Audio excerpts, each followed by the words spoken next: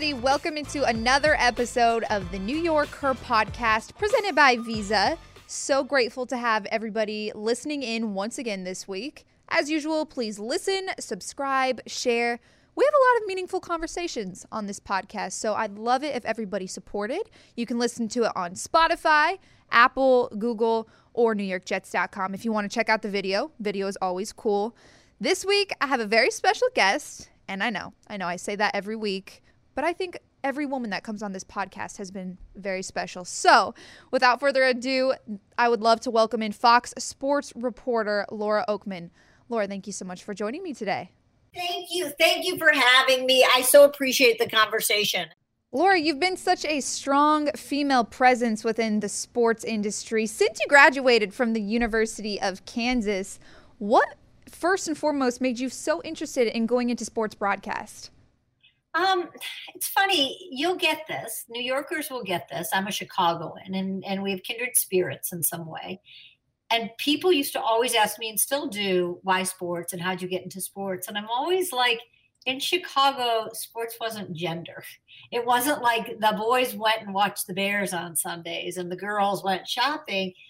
We all watched the Bears together. We all either watched the Cubs or the White Sox together. And like New York, Chicago was a huge sports town. So sports was always part of me growing up. I never in a million years thought it would be part of my life in terms of a career.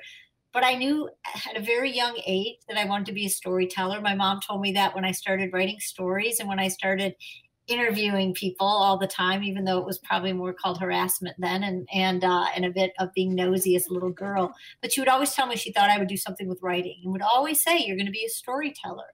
And so when I went to KU, journalism was my path. I already knew that.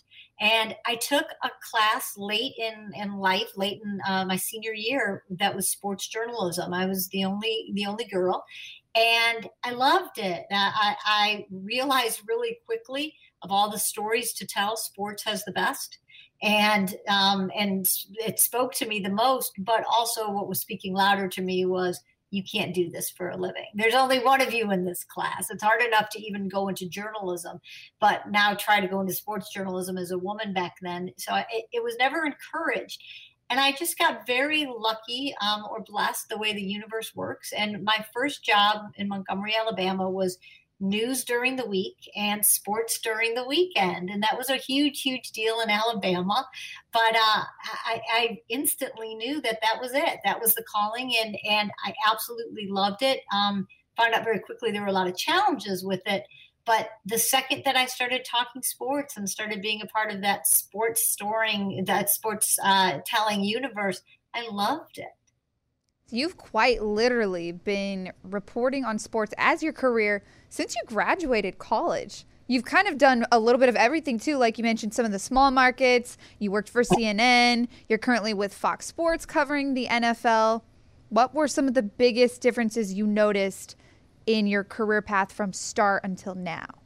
Me. The biggest difference was me. The biggest difference was confidence I had in myself. It was really hard. My first welcome to sports as a woman moment was in Montgomery, Alabama. And it was my first Friday night football game. And coming from Chicago, Friday night football wasn't the universe. It wasn't the biggest deal. And then moving to the South, I learned very quickly how huge Friday nights were. And I was doing my first game, and it was a huge game. And I was waiting for the high school coach to come meet me. And I was sitting there, Olivia, having a moment. And I know you know this moment. It took me 9 months to get my first job. And so I was sitting there having that great moment of, you did it. You made it. You're making $10,500. Like, this is a career now. Like, Look at you, go. And I was sitting there having this wonderful moment. And all of a sudden the coach walked out with a couple of people, and he was holding a football and a basketball. And I didn't think anything of it. I was too much enjoying my moment. And as he walked up and I went to awkwardly put my hand out, not sure how he was going to shake my hand, But the first thing he said was, little girl, I just wanted to make sure you knew the difference between a football and a basketball. And a basketball is round and a football is oblong. Oh, no. And everybody laughed. And I went from having a moment to all of a sudden just feeling dejected and feeling like I got punched in the stomach. And it went from I had made it to, oh, you haven't even started yet. And so that started my path where everything in my head was, you don't know what you're talking about. You have to prove you know what you're talking about. You don't belong. And I took that with me everywhere, from small markets to Chicago to CNN Sports. And then finally got older and more confident in myself and realized, hey, you know what you're talking about and you do belong, and you're not good for a girl, you're good. So things changed, how people view you and your assignments and the events you go to. All of that, changes as you go up the ladder. But the biggest thing that changed was my confidence. And when I had none of it, and when I finally got a whole bunch of it. Confidence is an incredible point, because when I think about when I first started as a professional sports broadcaster, my confidence level, and I'm only in my 4th professional year, but when I think about my first year compared to where I'm at now, leaps and bounds. And it's true. I think many, not just a lot of people in general, have had that moment where their confidence was so low, they didn't believe in themselves, because it's tough. It's a really tough industry. You have to have thick skin. There's a constant crowd. There's constantly people analyzing everything you're doing, but confidence, absolutely key. And I can't even tell you how much more confident I am in year 4, but it has to start really from within, I think. I really do think that. I love that you said year 4, because I can't wait to talk to you at year 10 and year 20 and year 25. It keeps going. And what I always say is this, and I did this before social media, so I pray for you guys a lot. But what I would always say is, at some point, all the outside voices that you hear become your own voice. So when you're told at 22 years old and 23 and 24 and 25 and 27, but when you're constantly told you don't belong, we don't want you, and your voice doesn't matter, and your voice doesn't mean anything, and people are constantly questioning you, those voices eventually become yours. And especially at that young age, there's exceptions. I've been around some incredible women who've had that confidence from the start, but usually because they've done something else before they got into this business.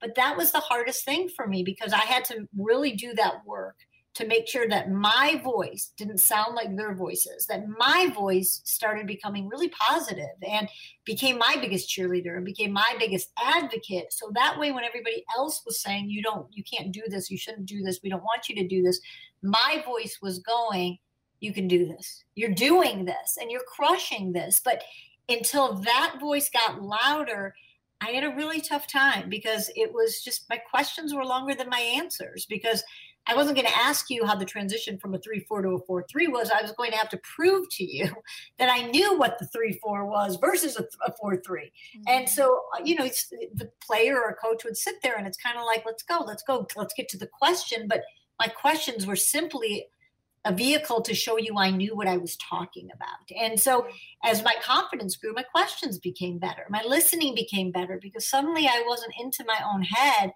I was into yours. And so for the first time ever, I could be present in an interview, in a conversation, because the old me, the young me, I had 2 dialogues going on. I had the one that was going on here that you and I are having right now, but then that one in my head was going, bad answer or bad question. Mm-hmm. That's a stupid question. You didn't phrase that right. And so I wasn't even listening to what the person said, because I was so in my own head. And the only thing that changed was confidence in myself. And that was the biggest game changer as a professional, as a woman, as a human being. Confidence is absolutely everything. I think you really just pulled some of these thoughts straight out of my head, because sorry for getting in there. Sorry about that. But no, it's okay. It's common, right? Yeah, your point resonated with me completely, again, because it's very true. I remember from my first year, when oftentimes I found that I was struggling in interviews, it was because, like you said, those 2 conversations that were going on in your head. You're battling your own voice and trying to have the confidence in yourself that you can do it. And then you're also trying to muster up the courage to do an interview and make it sound like presentable and professional. And like you said, always wanting to prove that you know the game, you know the sport, and now you have to ask those good questions to prove it. So I completely understand the point that you're coming from. But I think everyone kind of has to experience that in this industry at some point, one point or another, to build that confidence and to bridge over into who you're supposed to be. And it's a constant journey. I mean, you've been doing this for over 20 years now. And almost 30. I mean, Yeah. I Amazing. normally would say gay that you downplayed it so I'd sound younger, but I'm now like, you give me every one of these years. I've Heck earned these. I'm yes. almost Heck 30 yes. years. Almost 30 years, which actually brings up a great point. Did you ever envision yourself where you are at today when you first started? No, and I'm going to guess you have this a little bit now too, but I just wasn't seeing older women. It was hard enough just finding a woman. And so it was more about just getting a gig and getting a job. And I never thought about how to turn a job into a career because I wasn't watching longevity of women. And that's the biggest thing now. Whenever I talk to young women, I always say, I want you guys, I get it. Look at the women who look like you, look at your age, look at the women who have the jobs, for you, look at all the team reporters and you're all around the same ages. But what I'll always say is, but start looking at the women who've really done this for a long time now, because thank God there are, a good number now, not enough, but a good number. And what I'll always say is look at what they've done, because it went from I landed a sweet gig to how did I build a career in this business? And I always kind of say my transition in life, once I got the confidence and I felt really good about myself and felt really, really cocky in terms of, hey, I beat sexism, like, look I've done this for a long time and I've proven myself, not as a woman, as a journalist and as a sports broadcaster, not as a woman. But suddenly when I thought, okay, I beat sexism, ageism smacked me in the face. Mm-hmm. And that was a whole different conversation in my head and a whole nother rabbit hole to go down. And so I never, in my 20s and a million years, I didn't think about what would it look like in this business in my 30s and my 40s and my 50s, because everybody was telling me I couldn't get in, period. So I never thought, how do I make it last? So I'm really proud of that. And I jumped you by saying, almost 30 years, but because I am really proud of that. I'm really proud that for so many years when I started, I looked around and I looked at your path and I looked at her path and I looked at her path and why are they getting those jobs and why am I not getting these jobs? And then one day I just looked around and was like, I'm here. Like, I'm still here doing this. And it was one morning, I'll never forget this. I was in a hotel room on a Sunday morning. It was about 3 years ago. And I was getting ready for the game and my phone started blowing up. And that's very unusual. As you know, like, your friends and family learn not to reach out Sunday mornings. And my phone was blowing up and I looked and I had a tweet alert and it was, congratulations, you're the third longest tenured sideline reporter in NFL history. And so my phone started blowing up from people responding to that. Yeah. And my first reaction was to make an age joke and to, kind of be self-deprecating. That's usually where I go. Yeah. Or to diminish something. That's where a lot of women go. But I was so overwhelmed by it because all of a sudden I thought all these years I looked at other people's paths and suddenly I woke up to, to a barrage of tweets saying, you've been doing this for a really long time. And that was the greatest gift I could have ever received when I finally went, not only are you doing this, but you've been doing it and you're still doing it. And that was one of the biggest rewards I've ever got. What an incredible gift. Like you mentioned, just a gift probably that you didn't necessarily expect. But like you said, though, thank God for women like you in this industry who are proving to other young women that we deserve a space. And not only do we deserve a space, but we deserve to stay in this space, especially when working hard. So yeah, it's an incredible accomplishment. And now that you think about it, like you said, you've almost been doing it for 30 years.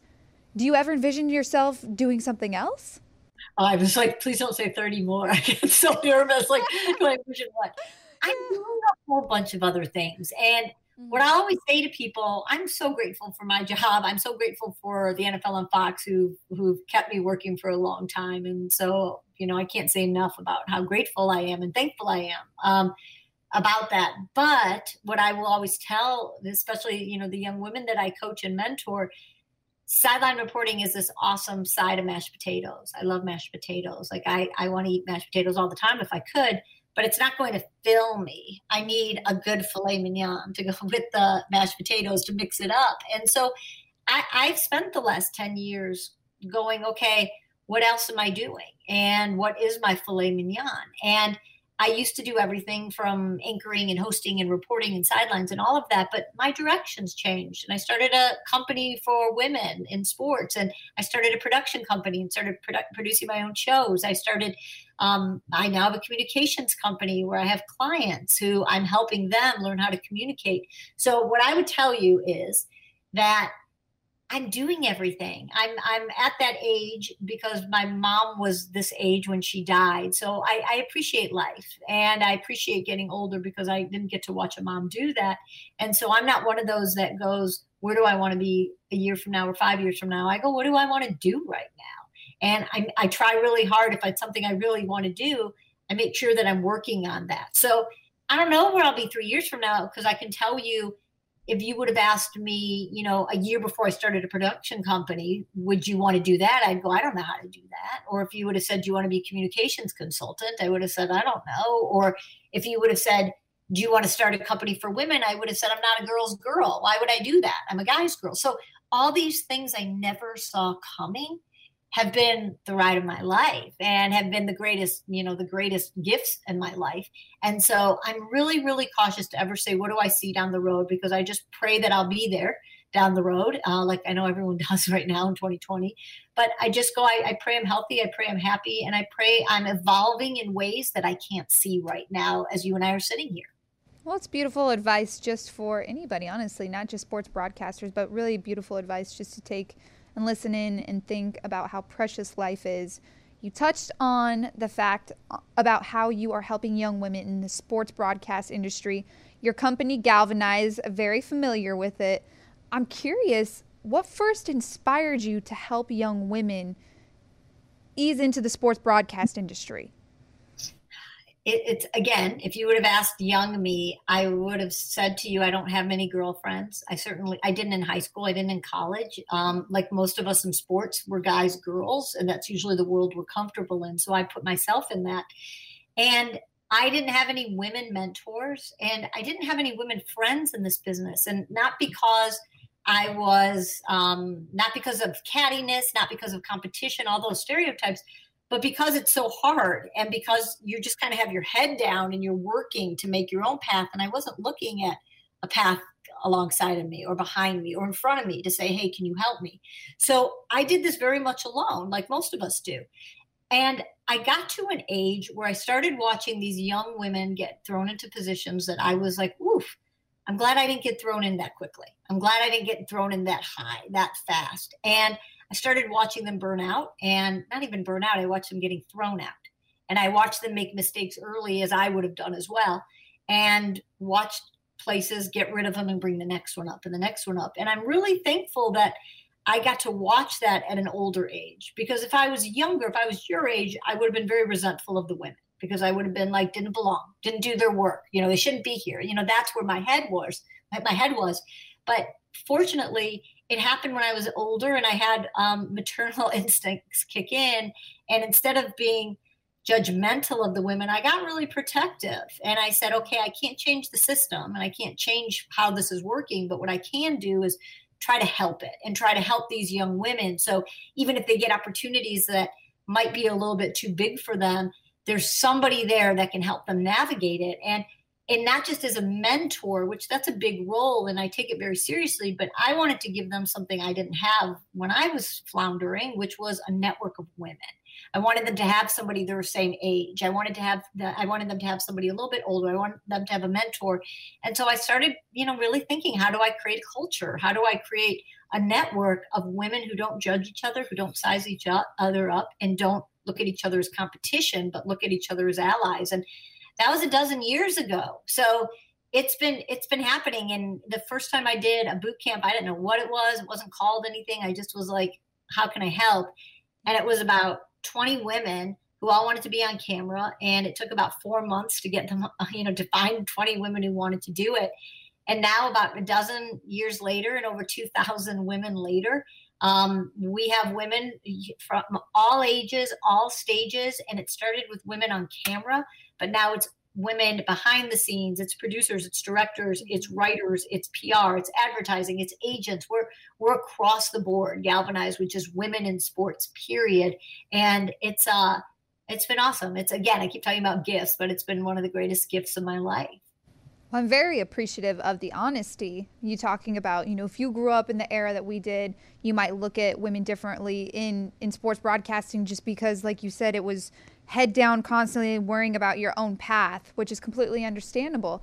But like you said, times have changed. Very, very thankful. In my opinion, I think the industry has changed a lot in the fact that women are very supportive of one another. And, like oftentimes in the past, there weren't a lot of spots for women. So I think it was a little bit more challenging because people looked at it more as a competition. But now everyone knows and feels like there's a seat at the table for everybody. So I think there's a lot more support just among women and among each other, which I think is needed, very much needed in this industry. Yeah. It's hard because there's so many more of us, which is awesome, but there's not enough of us. There's more of us at a seat at the table, but we're not running the table yet. We're not running the rooms yet. And I think that's when we're going to really see the biggest difference in this business. Mm-hmm. Numbers is awesome. There's so many more of us. Back in the day, every big event I went to, the first Super Bowls I went to, or World Series or NBA Finals, I would count women because I could. And so it started on one hand and then it's, went to two hands. And now the great news is I can't count anymore. There's so many of us. But if I wanted to count executives and I wanted to count women in power, I'm back to one hand again. Yeah. So I always say, like, we've come so far in numbers, but we have so much further to go in terms of truly making an impact in this industry. Well, like I already said, very grateful for women like you in this industry who are carving a path and helping other young women just smooth into this industry because, like we talked about, it's not the easiest place, but once you get in, it's so rewarding. It's incredibly fun. Laura, I also wanted to ask you, you've covered some very incredible events from Super Bowls to NBA Finals, World Series, Olympics. I'm so curious, what is one of your favorite events you've ever covered in sports? It's always so hard. I'm going to give an answer that sort of does a little back channel, and I apologize for it because covering the Olympics is awesome. And I've done 3 of them and hosted 3 of them. And that's pretty magnificent. There's a different sense of pride. There's a different sense of, you're allowed to root for the Jets. I've never been able to root for a team. And you're there rooting for your country. And there's a different feeling to that, which is really neat, that you don't have to apologize or kind of quietly wear your fandom. You get to openly root for the Olympians, which is a really cool experience. And the bigness of Olympics is never lost on me. But last year I called my first Super Bowl, and it was for Westwood One Radio, and it was Kevin Harlan and Kurt Warner and Tony Vaselli. And to be doing it at this age, it was pretty amazing. I'm done with bucket lists. Like I said, I kind of do it. If I'm going for something, I go for it. I don't have a wish list anymore. I try to make it my what to do right now.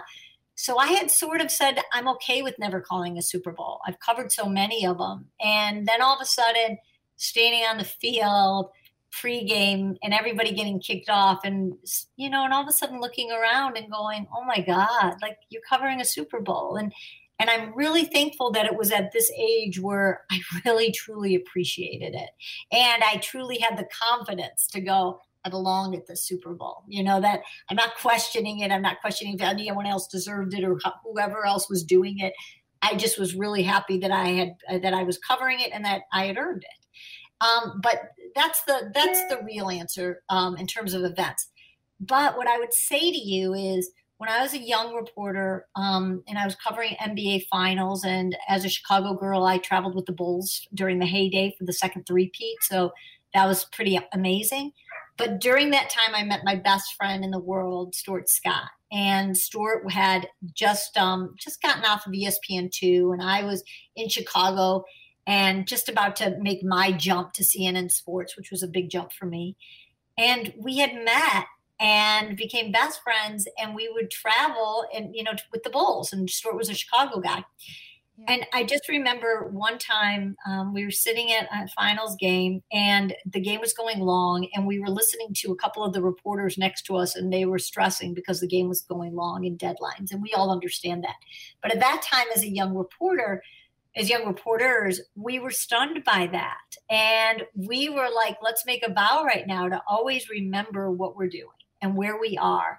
And we would literally, hold our score sheets, over our heads so we could be looking at each other and going, during a Michael game, during the flu game, during, like having these moments. And we made a vow that we said, let's always make sure that while we're covering other people's moments, let's make sure we always take in ours. And so when I think back of all the things, all the big events that I've covered and small ones, I can't tell you scores. I'm bad at that. I can't tell you, stats. I'm horrible at that.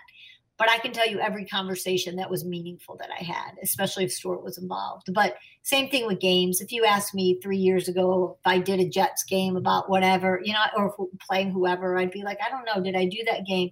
But then I would look and go, oh, I had the greatest conversation actually with this player back then. And I'll never forget those. So such a long answer. I apologize. But what I would tell you is, the big events, the small events, they're also meaningful if you make them that way. And so I'm very aware of the conversations I've had with players, with coaches, with friends, with Stuart. That's what I think about. And when I play my highlight reel in my head, I very rarely see Michael Jordan making a shot, but I always, always, always see Stuart sitting next to me going, my God, when Michael made something. So I think the older you get, that's probably everyone's answer in life, but that's the stuff that really means something now.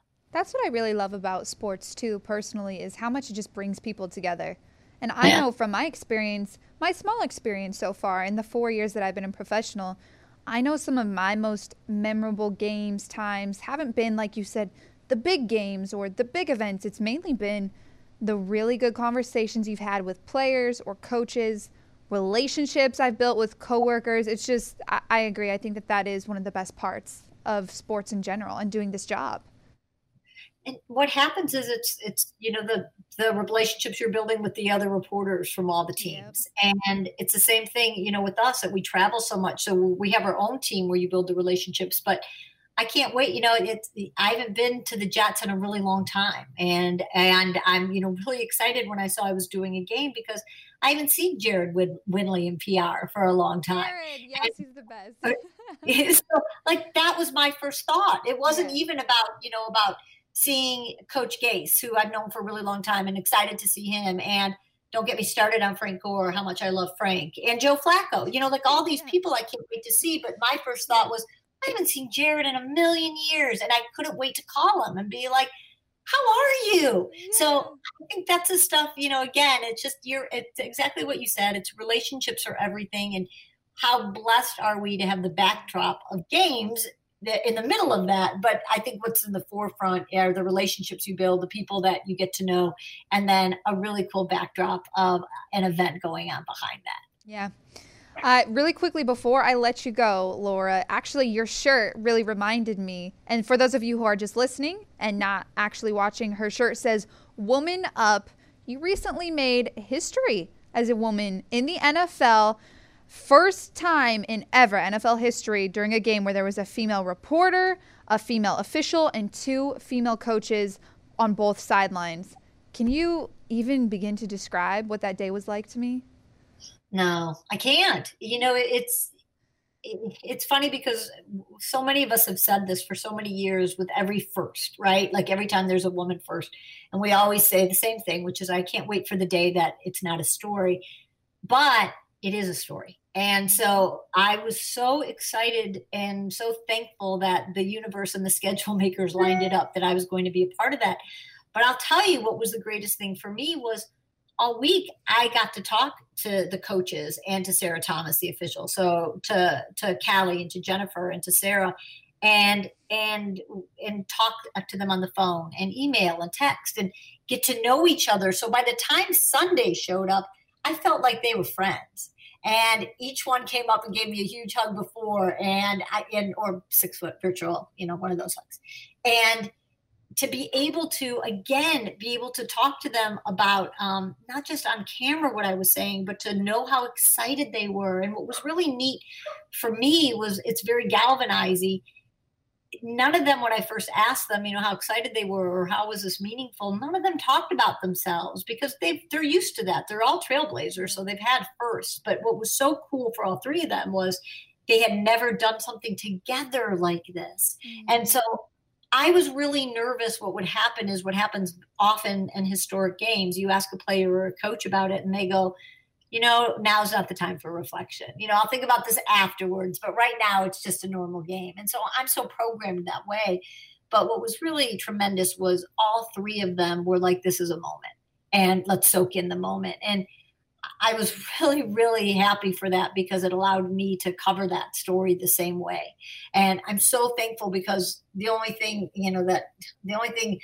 better or as great as women supporting women are great men who support women. And I'm so fortunate that I have a producer at the NFL and Fox named Mark Titleman. And Mark was all for that story. And my play-by-play guy, Kevin Kugler, and analyst Chris Spielman are girl dads. And so all of them, my whole team, and my director, Greg Scopatoni, who is also a girl dad. So I had this group of men who understood the magnitude. And so I got to tell two stories on air, and that might sound like nothing, but in an NFL broadcast to be able to talk about women making history twice in one game is huge. And so I'm so appreciative that we had women who took in the moment and that I work with a group of men who were like, let's do this moment right and not just let Laura talk for 10 seconds. So it just was such a privilege to be a part of it, a privilege and a pleasure to be a part of it. I can't even imagine, honestly. I wish I was at that game. I would have loved to just even be a fan in the stands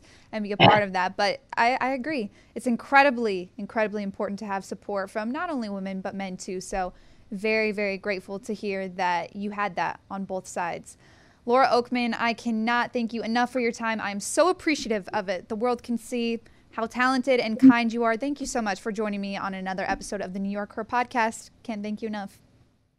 Thank you for having me. You are wonderful. I so appreciated this conversation, Olivia. Thank you. That's a wrap on another episode of the YorkHER podcast presented by Visa. Big thanks to everybody who's been listening and subscribing each and every week. The support is very much appreciated. And another huge thanks to Fox reporter Laura Okmin. Incredible to have her on. Again, everybody share, subscribe, listen to it on any platform that you can. I appreciate the support, and I'll see you guys next week.